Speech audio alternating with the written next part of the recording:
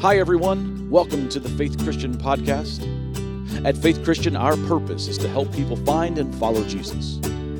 For more information about Faith Christian, check out our website, fccnp.org, or stop by on a Sunday morning. We'd love to meet you.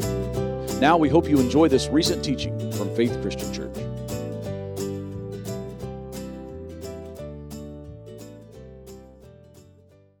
It is, again, a thrill to be with you today. We are kind of a special day around here at Faith Christian today. We call this our Fall Kickoff Sunday. We are beginning a new sermon series. We'll get to that in just a second. Downstairs and actually outside right now, our Faith kids are doing some wonderful, fun things as they kick off their fall together. And tonight at 6:30, if you've got a middle school or high school student, you want to be sure they are here for our Faith student ministry time. That happens Sunday nights at 6:30. So middle school and high school, 6th grade through 12th grade. If you've got a kid in your life that age, be sure they're here tonight for that wonderful time as it kicks back up into their fall season tonight in our Faith student time. Also want to mention to you, ladies, our Tuesday morning ladies Bible study kicks off this Tuesday as well, 9:30, and I hope that many of you ladies will be here in the building for that wonderful time as well. Let me get started today with two stories. The first story happened way back in the 1900s. It's a true story. It's about me. Way back in the 1900s. I was in the 4th grade. I was adorable. Yeah, big mop of blonde hair. Go figure. Blonde hair, big mop of blonde hair. Just an adorable little kid, but kind of shy. And in the 4th grade was the first time that I recall getting the courage to write a note to a girl. And I wrote that note. Her name was, this is a core memory. I'm telling you, I will not ever forget this. Her name was Christy Tucker. That's Christy with a K. Christy Tucker. They're in Johnson City, Tennessee. A friend of mine, she sat on the other side of the room. I wrote her a note. The note was simple, just a few words. Will you go with me? I don't know where I was going, but I was going to ask her to go. Will you go with me? And then, of course, there were 2 boxes. Yes, no. I folded that note up as tight as I could get it and began the process, wrote her name on the top of it, and then began the process of getting that note passed clear across Mrs. Christian's 4th grade classroom to Christy Tucker, who sat on the other side of the room by the lockers. And I watched that note as it went from row to row, slyly, slowly. We had a system. You remember 4th grade. You had a system how not to get caught passing notes in class. And as that made its way down the Underground Railroad of 4th grade to the locker side of the room to Christy Tucker's desk, the whole time, what am I thinking? Say yes, please say yes, please say yes, please say yes, say yes, please say yes, please say yes, please say yes, please say yes. She opens the note. You know, you're subtle, 4th grade. Get your pencil. She checks one of the boxes. I don't know which one she checks. She's on the other side of the room. Folds it back up. It begins this process. Please say yes, please say yes, please say yes, please say yes, please say yes. And it gets to me. I open up the note, and it says, the box that's checked is, yes. Yes! It said yes. Let me fast forward a few years, right about the turn of the century, just before the turn of the century, 1998 to be precise, Christmas time. In St. Augustine, Florida, in the Christmas time, the white lights all over all the old buildings in St. Augustine, the bridges, the water, the boats, beautiful little setting. I'm on a little stroll. I'd had a lovely dinner with this young lady by the name of Megan Scharf. We're walking along. We stop under a gazebo all lit up with white lights, and I say to her, and I quote, as I pull a ring out of my pocket, so, you want to get married? That's what I said. So, you want to get married? The whole time I'm thinking, please say yes, please say yes, please say yes. Oh, I hope she says yes. Please say yes, please say yes. You want to get married? One of those relationships worked out. I'll let you figure out which one it was. You know, you already know this. The simple act of saying yes can change your life. And that is why we are launching a brand new series today that we're going to be in for quite a while this fall that we're simply calling Say Yes. You probably saw it when you came in the room, right? Everybody say it with me. Say, one more time now that you're awake. Say yes. My goal over the next several weeks is simple. I'm going to put my cards on the table before we even get into it. My goal is pretty simple. My challenge to each one of us who is a part of Faith Christian Church, who even just walks in the door sometimes of Faith Christian Church, my challenge for each one of us is to say yes. To say yes specifically, my ask, for you over the next several weeks is that you would say yes to participating in the kingdom of God. We're going to talk about how that looks like a lot of different things. It can be a lot of different things for a lot of different people. We're going to talk about that over the next several weeks. If you were here last week, we wrapped up our vintage series. We talked about a guy named Samuel, and we talked in that process in great detail about how our God is the only worthy king.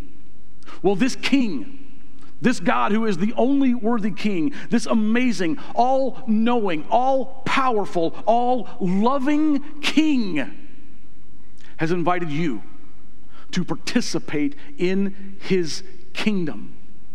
He's invited me, he's invited us together to be a part of his kingdom. So I got to wondering, what would that look like? I mean, what would it really look like if we weren't just people who went to church, but if the people who went to church actually said yes to participating, to being a part of this kingdom? What would that look like to Tuscarawas County? Well, I can't wait to see what it's going to look like. You know, when we think of kingdom, we typically think of a throne, guy on a throne, a lot of warriors around them, and that is exactly what the people who lived in the time of Jesus would have been thinking about when they heard Jesus talk about kingdom. That's the image they would have had too. But Jesus came to set up a different kind of kingdom. A kingdom that you get to say yes to. A kingdom that you get to participate in. So let me just kind of set this up for you today. My goal today is just to set this up for what we're going to be talking about for the next several weeks together. I want you to know why I think this series is so important for us as a congregation, for us as a family, and for you as an individual, whether you've been going to church longer than I have, as long as you've been alive, or this is your first time walking in the doors because somebody drug you in here today. This series is important to each one of us. Here's why. Some of us have stayed away from church for a while. Maybe we used to go, but we remember you never went. But we stayed away from church for a while, and you kind of feel like you've just missed out on some stuff. In other words, you feel like you're kind of behind the curve.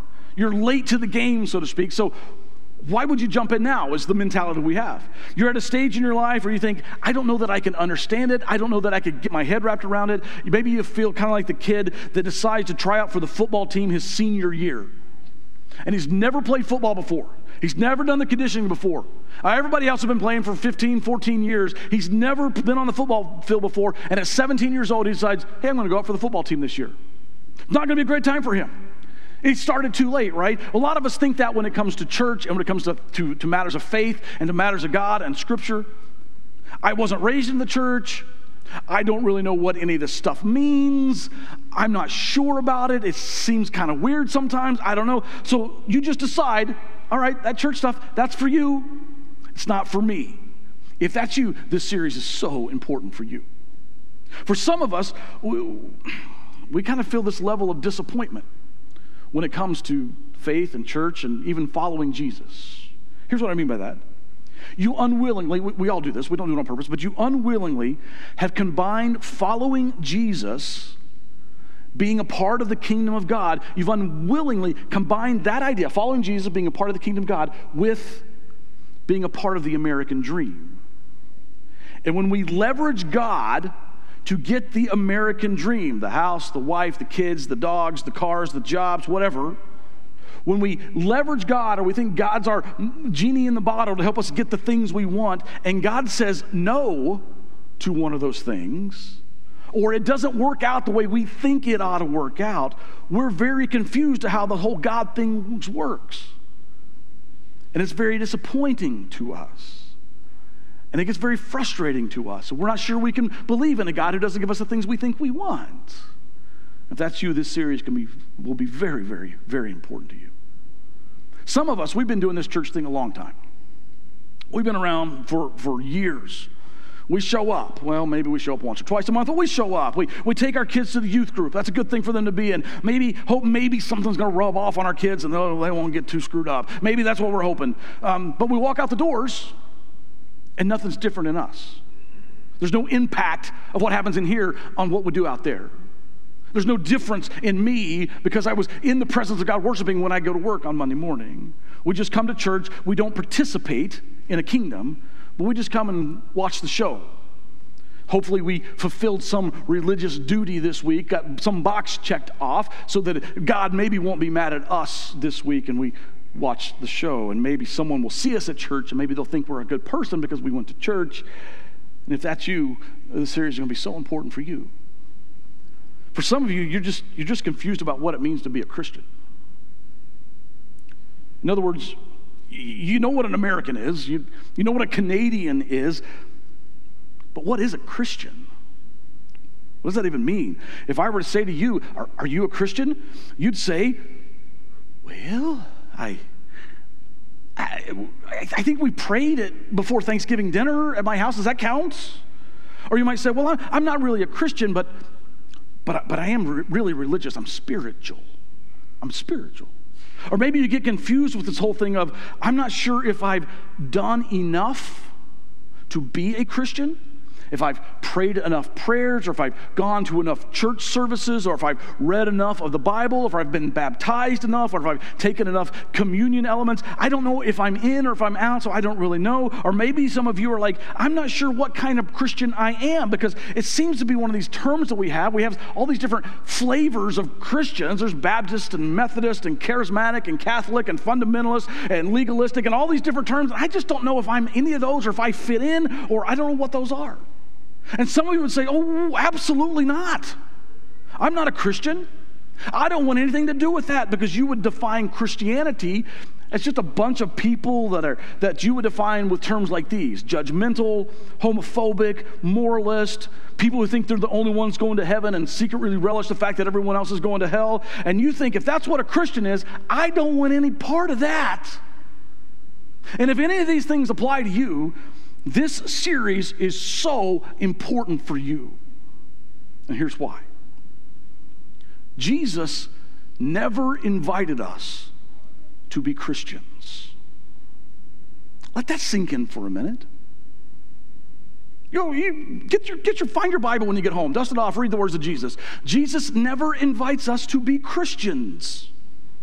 In fact, the term Christians was a phrase that Jesus never even used. Actually, the term, maybe you know this from church history, the term Christian was actually a religious slur that people who were not Christ followers gave to the people who were Christ followers. Basically, they were using this in a very derogatory sense, as if to say, oh, look, there go all those little Christs just running around doing their thing, those little Christ. It was a derogatory term. It was a slur. And over time, it just stuck, this phrase Christians. But Jesus never calls us, Jesus never invites us to be a Christian. Instead, Jesus has invited us into his kingdom. Jesus has invited us into his kingdom to participate in his kingdom. And the idea that the kingdom, that idea of the kingdom was not an idea of top-down royalty and peasants and fight for my honor and battle to make your life better, to make my life better. Jesus invites us into this very, well, when we think of kingdom, it's a very backwards version of what we think of. It's kind of the opposite of what we think of. And that's the kind of kingdom that Jesus invites us to be a part of, to participate in, to say yes to. For some of you, this is going to be mind-blowing because you've never thought about it that way before. I think for a lot of you, this is going to be very freeing for you. Because some of the things that you were taught that you were supposed to be doing, or you thought you were supposed to believe, or you thought you were supposed to uphold, aren't really what we're supposed to be doing. And for some of you, you're going to find such peace because you've been living your life for so many years building your own kingdom, only to discover it doesn't satisfy you. It doesn't bring the contentment and the fullness of life that you thought it would. And Jesus says, I got a kingdom that can do that. And I'd love for you to participate in it. I'd love for you to say yes to it. Being a part of the kingdom of Jesus not only makes life better, it makes you better at life. And it is why you were created. And it is the kingdom that Jesus invites you to be a part of. Many of you grew up praying, or you learned to pray at some point in your life what we know as the Lord's Prayer, the model prayer from Matthew chapter 6. Jesus taught us how to pray. And the prayer begins, you know that you're familiar with these words. The prayer begins, "Our Father which art in heaven, hallowed be thy name." And if you know the prayer, you know the next line is simply, "Thy kingdom come, thy will be done." There's that word kingdom right there in that prayer. When we pray that word, when we pray, "Your kingdom come," what we're simply saying, if I can translate that into Larry language, what we're simply saying, "Thy kingdom come, thy will be done," what we're simply saying is, "Oh God, may up there come down here. May up there come down here." We pray, God, for your kingdom to be expanded from heaven, from perfection, down here to earth, down here to us imperfects. That your will be done here, just as it is there. And can I just admit to you, this is one of the truths about God. This is one of the things about following Jesus that I missed for a really, really, really long time. And when I would read Scripture and I would study the words of Jesus, and I've done this for decades, and I would hear Jesus talking about the kingdom of heaven is like, and this is a part of it, inviting us to be the kingdom, I always thought he was only talking about the heaven part of that. I always thought that. You're smarter than me. Maybe you didn't think that. But when I read Jesus talking about the kingdom, "May your kingdom come." Yeah, we're going to be in heaven someday. Yeah, kingdom come. Can't wait. We're going to be in heaven. The kingdom of heaven's like a big banquet. Yeah, heaven's going to be great. The kingdom of heaven's like this. Yeah, it'll all be in heaven. It dawned on me, this is seriously only like 4, 5, 6 years ago. It finally clicked in my brain. Jesus isn't just talking about heaven. He's talking about Tuscarawas County in 2023. May your kingdom come here. Now. So what if we look at all the kingdom talk, all the invitation that Jesus gives us to talk about, to be a part of his kingdom? What if we think about that in your neighborhood, at New Philadelphia High School? What if that's the kingdom? What if the kingdom of God could be present here? I think Jesus knew what he was talking about. Somewhere along the line, I'm embarrassed to admit it, it took me a while to get this.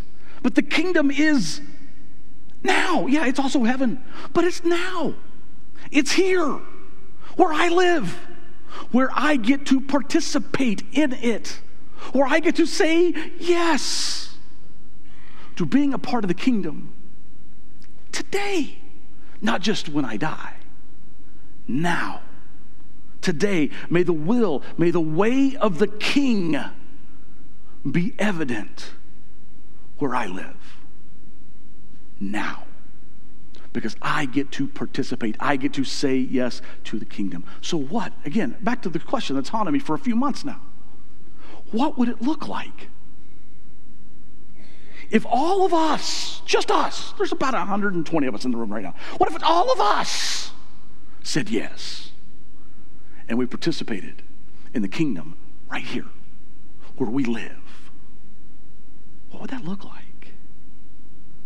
The kingdom of God was central to the teaching and the mission of Jesus. So Jesus tells all kinds of stories. You read the words of Jesus, pick up your Bible, all the red letters. Jesus tells all these stories about these parables, and he uses these metaphors, these examples, and says the kingdom of heaven is like all these metaphors and parables to help us understand what the kingdom of God is like. For instance, Jesus described the kingdom of heaven like a banquet or a wedding reception, a great big blowout party, a place of laughter and fun and love and joy and singing and dancing. Sounds just like the church you grew up in, right? That's how Jesus describes the kingdom. The kingdom of heaven is a blowout party. He taught that everyone's invited to that party. Everyone is invited to that party, and the host wants everyone to come. But not everybody RSVPs. That's part of the story. Jesus said the kingdom of heaven is like a buried treasure hidden in a field. We're going to talk in depth about this one next week. And he tells this really cool story about this guy who finds a treasure buried in a field, but one problem, he doesn't own the field. But the treasure's in the field. So he enters into negotiations to buy the field, and he gets a price for it, but the price is pretty steep. But he knows what's buried there is worth more than what he has. So he goes home and he has a garage sale. And he sells all his stuff. He finds the old Bowflex and the Thigh Master, and he sells those. And there's some old skis and that old PlayStation and kids never use anymore. He even sells his boat. Sells all the stuff, gets up enough money together so he can go and buy that field so he can have that buried treasure. And in the parable, Jesus says the kingdom of heaven is like that. That once you find it, once you say yes to participating in it, you would be crazy not to give up everything you own, so that you can be a part of this priceless treasure, so that it can be yours. You get to participate in. Jesus talked about how the kingdom of heaven is like yeast that causes bread to rise. The kingdom of heaven causes hope and joy and peace to rise everywhere it goes, everywhere it permeates. Wherever that kingdom goes, it's not just in heaven, it's here too. Wherever that kingdom goes, hope and joy and love and mercy and peace show up, because it's a part of the kingdom. Jesus talked about the kingdom all of the time. One time he picked up a little kid, put a little kid on his lap, and said to all the church people in the crowd, unless you humble yourself like a little child, you won't get into the kingdom. Because in this kingdom, you're not the king. One day, directing his words to the religious hypocrites, Jesus told them that not everyone who pretends to know God will actually be a part of the kingdom. Jesus told us that if we would seek first his kingdom, all the other things would be added to us. The kingdom of God, the kingdom of heaven, was just this central part of Jesus' teaching. So let me just ask this question then. What is a kingdom? We talked a bit about king last week, but what is a kingdom? I heard someone say this. I love this definition of kingdom. A kingdom is a sphere of control. It's an area. It's a part of whoever's in charge. They're in control of that sphere. It's where you rule. It's this empire that you control with your taste and your likes and your purposes and your values and your character. It's an environment arranged just how you like it, that sphere of control. That's what a kingdom is. So with that definition in mind, you've got some kingdoms around your place, don't you? For some of you, your kitchen is your kingdom. It's your domain. Everything's exactly where you want it to be. You can make your magic in the kitchen. It's all where you want it to be. Some of you, it's your garage. You know where all the tools are, everything's lined up. It's just exactly to your taste, to your preferences. For some of you, it's your man cave or your den or your deck. Everything's just where I want it. The beer fridge is over there. The fire pit's over there. Exactly where I want it. It's my kingdom. It's where I control. For some of us, it's the office. It's our workplace. You got any little kingdoms that you're working on? You got anything you've got that sphere of control over? It's your domain. It reflects your style, your likes, your character, your preferences. It's what you like and it's how you like it. That's your kingdom. Well, that definition in mind, God's kingdom is a place that perfectly reflects his character, his values, his personality, his preferences. It's his domain where things operate the way he likes them. And remember, it's not just heaven. It's supposed to be happening here too. So God's kingdom then, well, it's a place of joy.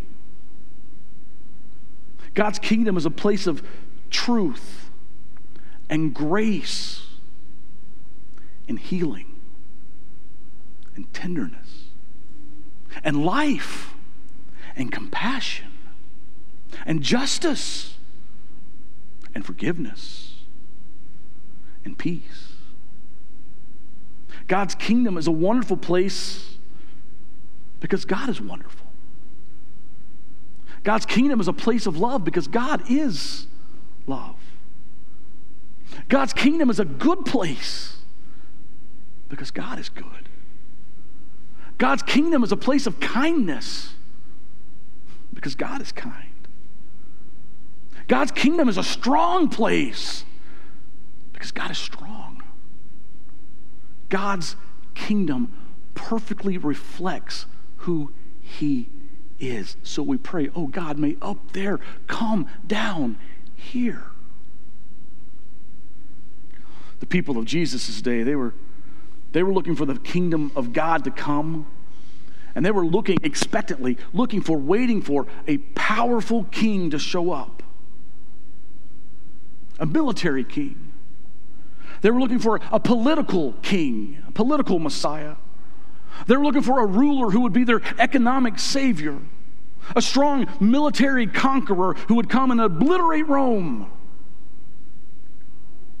But instead, in this kingdom, our King Jesus comes and goes on a cross. You see, in this kingdom, we find our King on a cross. I told you it's a little upside down. It's a little backwards in how we think.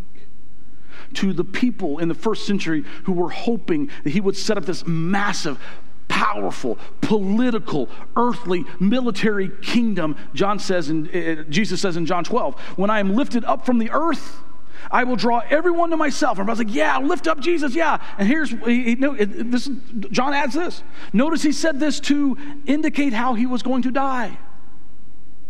We weren't putting him on our shoulders to rah him through the streets because he was the king. We're putting him on a cross. He's lifted up from the earth on a cross to die. Kings don't die. He was talking about the cross being lifted up, taking up his own life and taking our sin with him. Taking the punishment for our sins of the world, laying down his life for them. What kind of king does that? King Jesus. Paul writes later in Colossians chapter 2, you were dead because of your sins and because of your sinful nature was not yet cut away. Then God made you alive with Christ, for he forgave all our sins. He canceled the record of the charges against us and took it away by nailing it to the cross. In this way, he disarmed the spiritual rulers and authorities. He shamed them publicly by his victory over them on the cross. Our King is a king on a cross, and he laid down his life. No one took it from him. He laid down his life and secured the victory over sin and death. And he rose from the dead so that we can follow him into eternity when we die, and so that we could live in and participate in and say yes to his kingdom today. I want to be a part of a kingdom like that. I want you to be a part of a kingdom like that. I want us, church, to be a part of a kingdom like that. A kingdom that lasts forever. A kingdom that is making a difference in the world and in the town that I live in today. I want to follow a king like that. And I want to pray every day, oh Father, may your kingdom up there come down here. And use me. And use us as it happens. I'm going to invite you to bow your heads. If our community team will go ahead and take their places. As you bow your heads and pray with me, let me give you a challenge just in the stillness of this moment. When we pray these words, may up there come down here in me. May your kingdom come in me as it is in heaven. When we pray these words, what we're really praying is, God, we want your kingdom to be evident here. We want to be participating in your kingdom today. So what I want to ask in the quiet of this moment, as you sit there with your eyes closed, your head bowed, I want to ask, would you have the courage to pray that today? The courage to pray, God, would your kingdom come in me as it is in heaven? And would you pray that every day this week? God, would your kingdom come in me as it is in heaven? May up there come down here. Oh Jesus, there is no king like you. What other king would lay down his life for ungrateful people? But you did. And that is why we worship you. And that is what makes us want to participate in your kingdom. It's what gives us the courage and the knowledge and the desire to follow you with all of our heart and all of our mind and all of our strength. So God, may your kingdom come in me. May your kingdom come in each one of us as it is in heaven. And we lift up our prayers in the name of King Jesus. Amen.